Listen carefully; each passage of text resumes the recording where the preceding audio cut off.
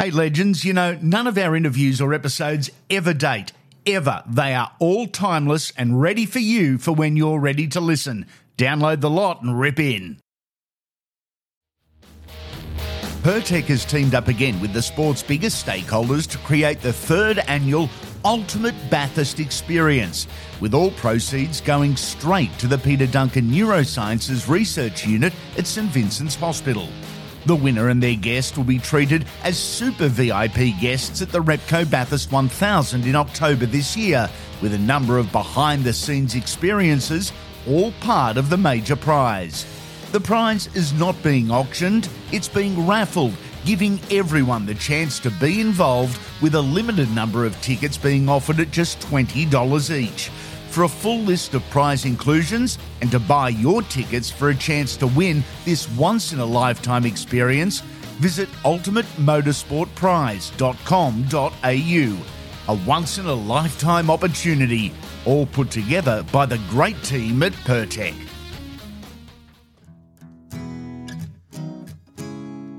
The great ones, they're different. They really are.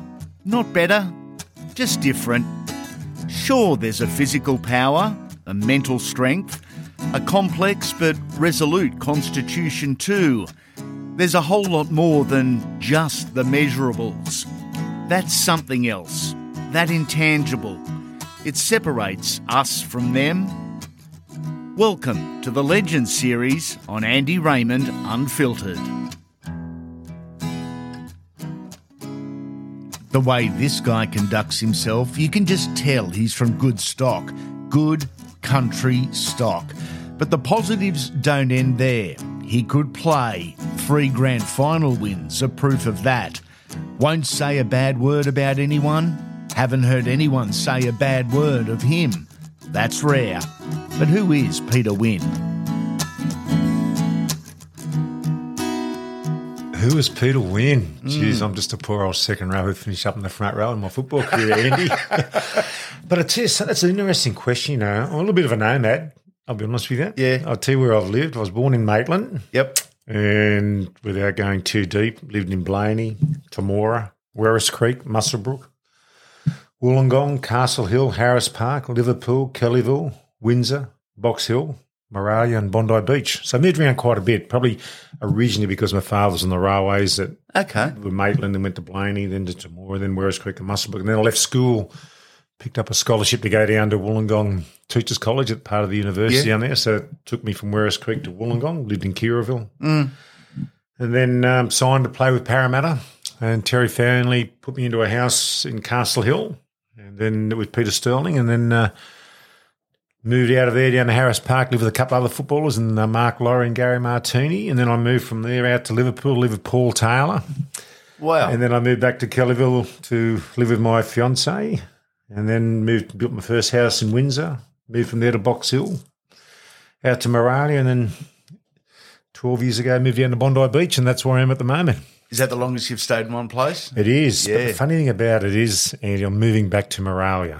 There you go. Can you believe that? And the reason being now, everything's changed over that period of time because I've now got 7 grandchildren. So we just want to get them back out in got a nice little farm out the back. Yeah. Want the kids to have that opportunity, which I grew up like as a kid growing up in Werris Creek, chasing rabbits, shooting foxes, trapping rabbits, doing all that, trapping finches. You can't do all that stuff now. I think I had my first gun when I was 10 years of age. You walk up through the main street as long as you didn't have the bolt in. So every weekend I'd go chasing rabbits, skin them and take them around Werris Creek and sell them for 20 cents or something and collect a little bit of money like that, So that country life was so good to me, loved it, and a little town called Werris Creek, which was a railway junction. Yep. And my father was so good to me as well because during the school holidays he'd get us a job as a JSA, junior station assistant. So we'd work in the good shed there and pack the trains that come up from Sydney on the way either heading left to Moree or heading up to Tamworth and Armidale. Wow.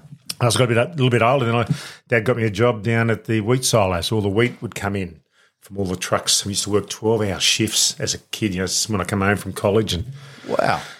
And all these train trucks would come down, and they'd park down near the silo, and we'd have to empty them for 12 hours straight and go home and have a rest. And then very good. No, it was good, a very exciting time. Very exciting part of my life was growing up in the bush and I've got a little bit of that in my blood, I suppose, Andy. So I'm heading back there. Not so much at Murray as the bush, but still in the fringes of Sydney. Yeah. Still a lot of acreage out there, which is quite nice. How's life in 2023? You've already mentioned the grandkids, and anyone I've spoken to said, they are just so invigorated or reinvigorated. It's a new lease of life as a grandparent. I think you summed it up perfectly. Yeah. It is. They're all individuals. Yeah. And they all call you Poppy. Yeah.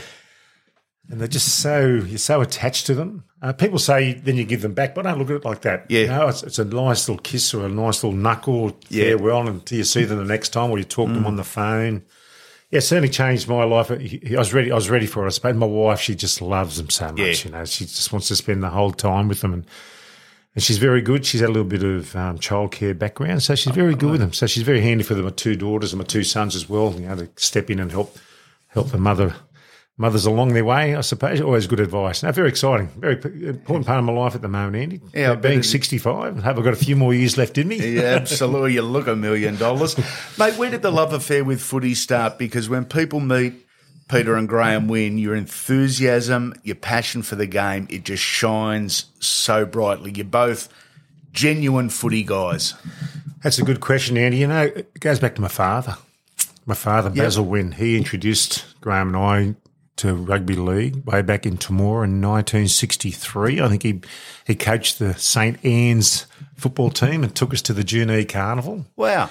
And then from there I started playing. My brother and I started playing in about 1964 with the 4 stone 7 pound East Temora Midgets. Is that right? And in those days, Temora had 4 teams, north, south, east, west, had enough to have 4 teams in each of the weight divisions. So we started from the 4 stone 7s and played there right through till 1966.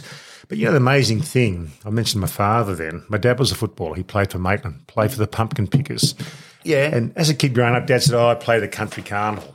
I said, oh, yeah, Dad. Yeah, he just flicked it off. Yep. And when my father passed away, I got a phone call from Ian Heads. And he said, Pete, what are you doing Friday night? I said, I'm going to the Parramatta game. And he said, yeah, I am too. I've got something for you. Anyway, so I turned up at the game and Ian gave me the program from a 1953 game for the Country Carnival when all New South Wales countrysides came and played against the Sydney side. And Dad was picked for the Coalfields, the Maitland Coalfields. Wow. Anyway, so there's his name, Basil Wynn, played in the second row. And the amazing thing about it was that they beat Newtown on the Sunday, because Newtown had already played the day before. So the city teams would play on the Saturday, and they play these country teams on the Sunday. And Dad scored a try. So the following, and then Ian said, Pete, here's the program the following week, which shows Basil Wynn getting the try. So I Googled that, and sure enough, it comes up the Country Carnival of 1953, Coalfields versus Newtown, and Coalfields won 26-15. And Dad scored a try in that game, which is quite amazing. That is amazing. Bush footy, 1950s, 1960s, 1970s, it was certainly as tough as the Sydney football. It didn't have the same spotlight or recognition. Bush footy is nowhere near what it used to be. But back in the day, serious competitions and seriously good footballers. Something you might want to know is that I went to the Mar Cup when Ray Warren called his first game. Really? At Bard Medman. So we lived at Temora those days. Yeah. This is about 1964, around 66 it might have been. My dad took Graham and I there to watch this clash. I'm just trying to think it might have been between Temora and West Wyong. I'm not sure, but I've often spoken to Rabs about it. He said it was his first call of football for 2LF. But that's one of the Mar Cup. That was huge, So, like, as a kid growing up, every Sunday we go down and watch Werris Creek play. But prior to getting to Werris Creek, we go down and watch Temora play. In those days, Temora were playing against West Wyong, I suppose, all the Wagga sides, Leeton and so on. When we got to Werris Creek, it was more against Gunnedah, Narrabri. Yep. Had North Tamworth, West Tamworth, Tamworth City. So that was a big thing. Always, every Sunday, straight down to the local oval and watch the game played. Country footy via Wollongong, both you and Graham arrived in 1978. I guess it was your performance in the city country that originally got you noticed. Is that a fair call? Yeah, I think they give you, in those days you had no manager handy. I think I turned up at Wollongong in 1976. You can't believe it. I played for Werris Creek under 18s in 1975, and we'd won the grand final. Yeah. So Werris Creek first grade got to the grand final as well against Walcott, and the committee approached Dad for me to play in the first grade. Dad said, no, he's not old enough. He's not big enough. My son's playing in under 18s. He's played with that side all year. Yeah. Fair enough. Little did I know my next game would be in Wollongong. So I've travelled down, enrolled at the college at the scholarship. Yeah. Fortunately, my mother knew Keith Nolan. The rule said, come play a trial for us. At the start of that year, the first game, I got picked in reserve grade. I'm home on the Friday night. On the Sunday, Thirroul plays against College United. Pertec has teamed up again with the sport's biggest stakeholders to create the third annual Ultimate Bathurst Experience, with all proceeds going straight to the Peter Duncan Neurosciences Research Unit at St Vincent's Hospital. The winner and their guest will be treated as super VIP guests at the Repco Bathurst 1000 in October this year, with a number of behind-the-scenes experiences, all part of the major prize. The prize is not being auctioned, it's being raffled, giving everyone the chance to be involved, with a limited number of tickets being offered at just $20 each. For a full list of prize inclusions and to buy your tickets for a chance to win this once-in-a-lifetime experience, visit ultimatemotorsportprize.com.au. A once-in-a-lifetime opportunity, all put together by the great team at Pertec. On the Friday night, the first grade coach rings up, says, Pete, there's a gentleman by the name of Rod Patterson who played the 1973 schoolboys team that went to England, has pulled out because he's been promoted to the Illawarra divisional side. So we're promoting you from reserve grade to first grade. Training's tomorrow morning, 8 o'clock at Bulli Greyhound track. So we train. Wow. There. So the halfback who's playing picks me up, takes me out, and we train. Train that morning. And as we're walking off, the coach says, boys, stop for a sec. We've got a young bloke here playing his first grade game tomorrow from Werris Creek. Anyway, so, because none of the blokes would see much of it. I played trials and they didn't really get a personal sort of touch. So anyway, he said, we're going to do a little move. We'll call it Werris. So they stopped, went back on the field, and all the move was, I think, Bobby Pillen, who was the MK Cup Player of the Year, was the halfback for Thirroul.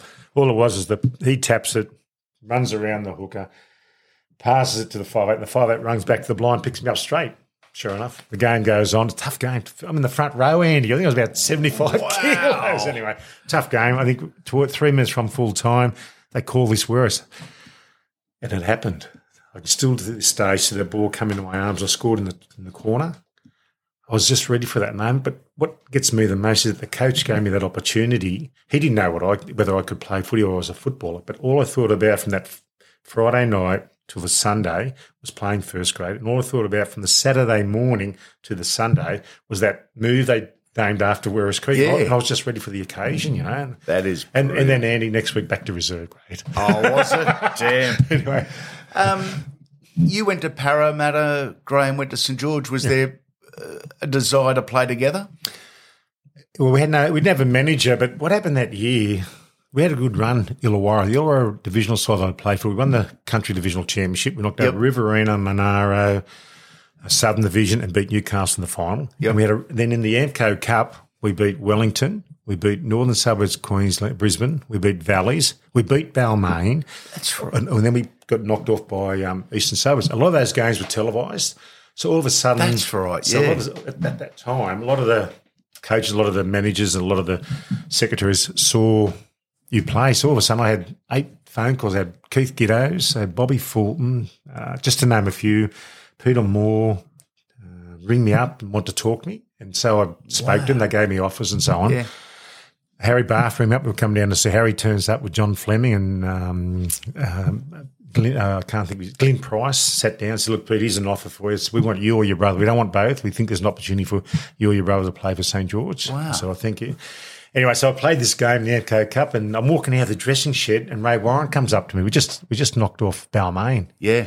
And he said, what are you doing next year, Winnie? And I said, I'm hoping to play football in Sydney. He said, Parramatta spoken to you? I said, nah. He said, give me your phone number. So I gave Rabs my phone number, right? Next morning, 7 o'clock, the phone rings, and the lady and the young fellow I was living with, they said, there's a Terry Fernley on the phone wants to speak to you. I said, hi, Terry. He said, Pete, I watched you play last night. He said, I'd like to come down and say good day and see if you're interested in playing at Parramatta next year. I said, yeah. I said, when do you want to speak to me? He said, I'll be down in an hour. Terry drove straight down. Wow. Knocked on the door. had a yarn to him and gave me an offer and to and fro a little bit. And then I decided to play for Parramatta. What was it about Parramatta and not the other 5 or 6 or 7 sides? Very good question, Andy. I think it was about Artie Beetson. Artie Beetson left the Roosters and gone across to Parramatta. So he was going to be there. And as a kid growing up, he was an awesome player to watch.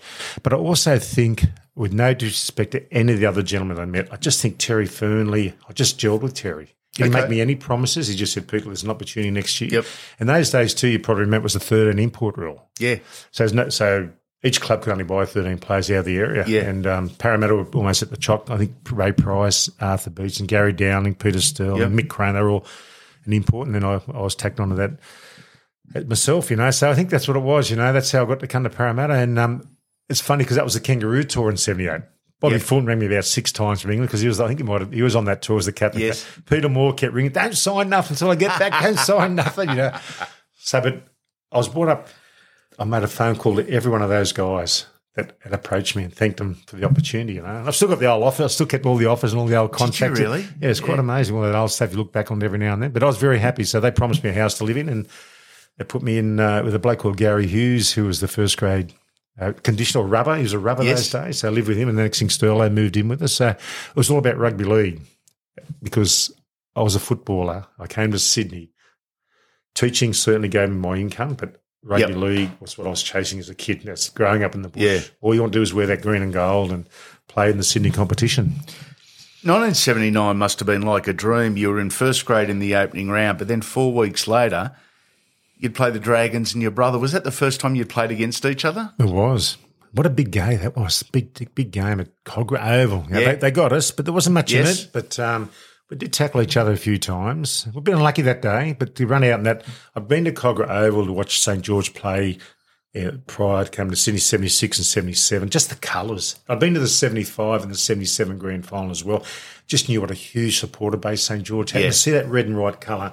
It's only rivaled by the blue and gold, Andy. Yep. When you think back on those grand finals, I was lucky enough to be a part of, and Cumberland Oval. When you walked into Cumberland Oval, it was just, it's still the same now. Yeah, those colours were made. But in those days, St. George, they were a good side too. They'd won the 77. They didn't go that well in 78, but 79 for my brother to turn up there, and I was up against him. Yeah, it was a big clash. Unfortunately, yeah, he got the grand final. I mean, fortunately for him, but from a Parramatta's point of view, it wasn't to be. What a dream run. Literally a few weeks later, you were named in the New South Wales side to play Queensland in what was then the Interstate Series. What was that experience like? That was amazing. That was so exciting for me to go there. And that was the current Australian Test team. That side had just won the Ashes in England. So I'd slot into the second row alongside Rod Reddy. Price was in the team, Craig Young. The hooker was George Paponis, halfback Tom Rhodonicus, 5'8", of course, was Alan Thompson, Mick Cronin, Steve Rogers, Larry Corr, I think was there. Yeah, Larry was. Yeah, Graham Eady at fullback, Gee, there was, and all those guys I'd watched play coming through, so my turn had come, I suppose, and I was fortunate enough to get a start there. I think a big buzz in that game too, I still remember it. I popped the ball up to Steve Rogers and he scored in the corner. Okay.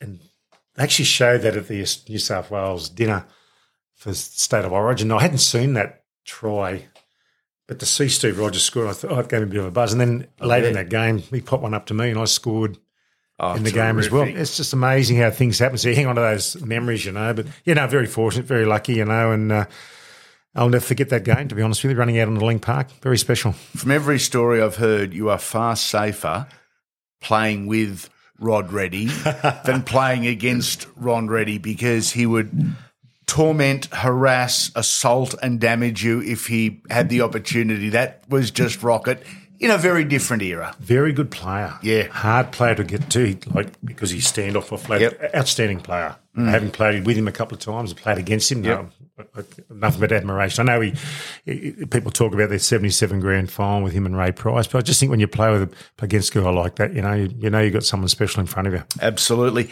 Him and Pricey, they made a habit of it. Those two, didn't they? They just look at each other and you knew it was on. There's plenty of feeling there. Yeah.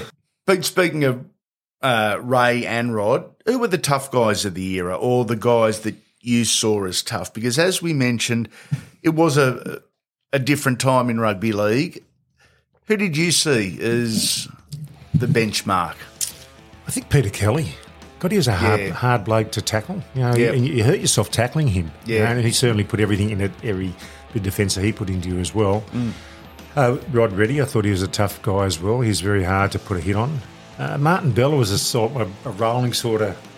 You had to do everything right to get him down. Yeah, he was quite tough. Hey legends, we're getting close to 500 episodes. 500 episodes of Rugby League Gold that you can't or won't find anywhere else. The best thing about Unfiltered, none of our interviews or episodes ever date. Ever. You can listen to any episode at any time. It'll make sense. Time to download the entire library of legends. There was a bloke I had come across earlier in my career for playing for Canterbury, Peter Casillas. He was very mobile. He was a hard bloke to get home, but he's tough. I thought he was quite a tough player. It's interesting how people leave a different mark on you. Yeah. Kevin Tamety, I thought he was pretty tough as well, front row for New Zealand. We'll get to that. Yeah, we will get on to Kevin Tamety later.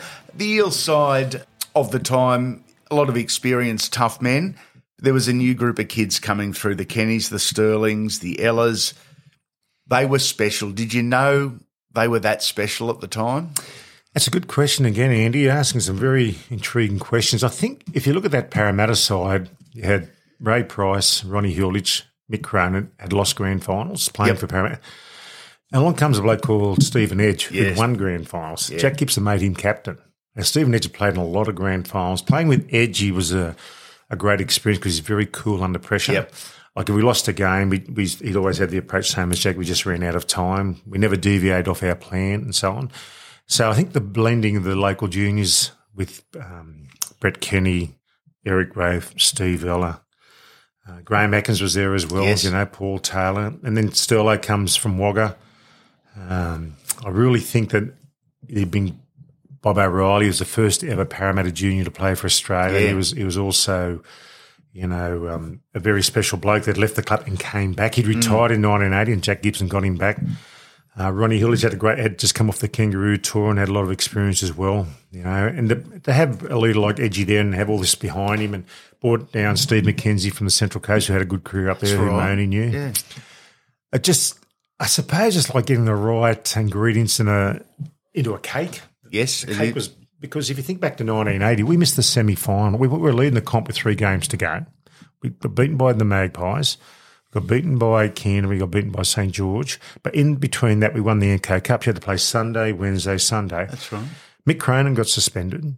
Ray Price hurt his knee, didn't play the last 3 games. So the last 2 games, we didn't have Cronin or Price, and we get beaten. Yep. We win one of those games. Johnny Pear's probably the coach again in 81, and Jack doesn't come to the club. But that's hearsay now. Jack comes along, and he got the job done. Because if you look through the players that were in the 1980 squad, there's only 2, I think, Steve McKenzie and Stumpy Stevens, maybe the only 2 who weren't playing for the Eels in 1980. Yeah. Stumpy comes across tough as this chair of yours, Andy. Wow. And so he stiffened up the second row and the rest is history, isn't it? Stevie Edge is the forgotten one, and I say that respectfully, but so many of the Parramatta era get so many plaudits, and rightfully so, but Steve Edge... Many good experts and good judges will say he was the difference. And Jack Gibson appointed him above anyone that was already there. So I think that was a masterstroke in itself. You played pretty much every game in 79 and 80, but just the opening 2 games of 81. That would be the year the Eels would win their first premiership. How tough watching from the sidelines? That's tough. Yeah, I bet. Because I'm a footballer, did my knee. In the rehab, I used to catch the bus I was living at Castle Hill down to Dr. Johnson's. Oh. Even the little old ladies used to get up and give me their seat, I'm on crutches. Oh, that was tough. In those days, I had this plaster went from your hip down the top of your knee and a hinge either side and plaster down to your ankles. And you'd be losing weight and the plaster dropped down, you lose all the skin on your... it was relentless, but you had to do it if I was still going to be playing football. Because when I had the operation, John, the doctor said, "Do you want to keep playing football?" I said, "Mate, I've got nothing else. I want to keep playing." So 81 was a tough year, when I did the knee, Jack Gibson, 2 stories with Jack and Mass, they turned up at hospital. Here I am laying on a slab like I'm so much pain, all this sort of stuff. They bring this beautiful big tray of seafood for Easter Sunday. And sat down and ate a lot. I never had a prawn. Anyway, that was quite entertaining. And then comes grand final day, and I'm there, and Barry Ross says, I want to do an interview with you, Pete, and Matt said, come up here for a sec, sit with us, Jack, man, Jack. So I went up the top and sat between halftime. Matt says, listen, get downstairs and get us a pie each. So that was my job, grand final day. They didn't miss you, did they? But, what a buzz of the day that was, though. Like, I was fortunate enough to be on the bus and to come back to Cumberland Oval to see the masses of people outside Parramatta Leagues Club and to see that glow when the fire started. Do you remember the fire? I sat and watched it, yes. Saw it all happen, you know. I think it had a lot to do with Ron Casey had said that if Parramatta win the grand final, I'll come out. And sure enough, every fan heard him say it, came out as well. They threw a match. Because when Terry Fernley spoke to me in 1978, he actually brought down the plan of the new stadium that was going to be built. They'd been planning. So he'd more or less alluded to me that Cumberland Oval was going to have a new ground then. Yeah, so it took a few years from 78 right through to 86 till it was built. But, yeah, that was a little bit of a bait Terry threw at me as well. 82, 83, you had your injuries, Pete, nasty ones and horrific timing. It seemed they just wouldn't leave you alone for a while there. Yeah, it's interesting, isn't it? You know, your foot, I suppose as a kid too, I can remember putting a pitchfork through my foot. I remember walking to a dam when they sliced my foot. I always seem to come across a couple of nasty things in my life, but I think that knee injury knocked me out because I was fit and strong, and Jack had rung me personally and, spoken how what a big year was coming up. Yep. And I had a lot of high expectations, and then to be taken away from you. It's very hard to explain what it's like, Andy, because your whole life's around about playing football. Physically, you're gone. Mentally, your brain's corroded. So it was very draining. I was a teacher at the time, so I still got back into the routine of teaching and all that rehabilitation you have to do. I think then 82, I missed the 12 months. So I came back in the middle of 82, and to this day, I remember a moment. Jack picked me in third grade, and I played third grade. I'm trying to think it was against. It might have been against Canberra or something at Bill Mayo, and I scored a try in the comeback game. But everybody gave me a standing ovation. I was in third grade. How lovely. And Jack came up to me after the game. He said, you're back. And then a couple of weeks later, I think it was a few weeks later, I got back into first grade or whatever period of time it was. Terrific. But for him to acknowledge that, and he always said, when you're fit, I'll always start you. What a rap that is. But that's a real compliment and a real incentive and a goal to chase. Confidence builder, yeah. Confidence builder. Yeah, very smart, Jack, and I always remember him coming up to me before the 83 grand final, right? And I was there, and I'd come on in the 83 final and scored a try against. He came up to me, put the hand out. He said, I'm starting you. Like, to run out on that Sydney cricket ground is something special. But Jack never said anything to me, made any promises that he didn't keep, But it was up to you to fulfill it, Yeah. Yeah, but he did. No, very good. 82, I think I come off the bench in the 82, got knocked out, I think, against Manly, missed the final and made the most of that opportunity, but just wasn't quite. 83 was probably the year I was waiting for. To get to get to a grand final. In 2023, this is what you can expect from Unfiltered. The Legend Series starts your working week, featuring interviews with some of the game's finest, in-depth and personal. We talk footy and life in a subtle mix you can't or won't hear anywhere else. On Thursday, the Rugby League Super Pod returns. 12 different player interviews every single episode. It's fast-paced, and if you like a laugh with your footy, this is for you. It's the weekly show you can't miss. Then on Saturday, it's Dream Team time. Who would you name in your best ever 13? We ask that question to players past and present. We don't always agree, but that's what it's about. The ultimate argument starter. Who is the best 13 ever? Be sure to follow us on social media to keep up to date on who's coming onto the podcast. We're all over Instagram, Facebook and Twitter. Just search for Andy Raymond. Or you can check out the website, andyraymondunfiltered.com.au. Before you go, do a mate a favour, and when you're done here, leave a 5-star rating and write a quick review for us on the podcast app you're listening on.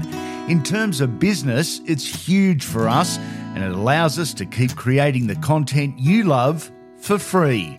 Make sure you come back soon, legends.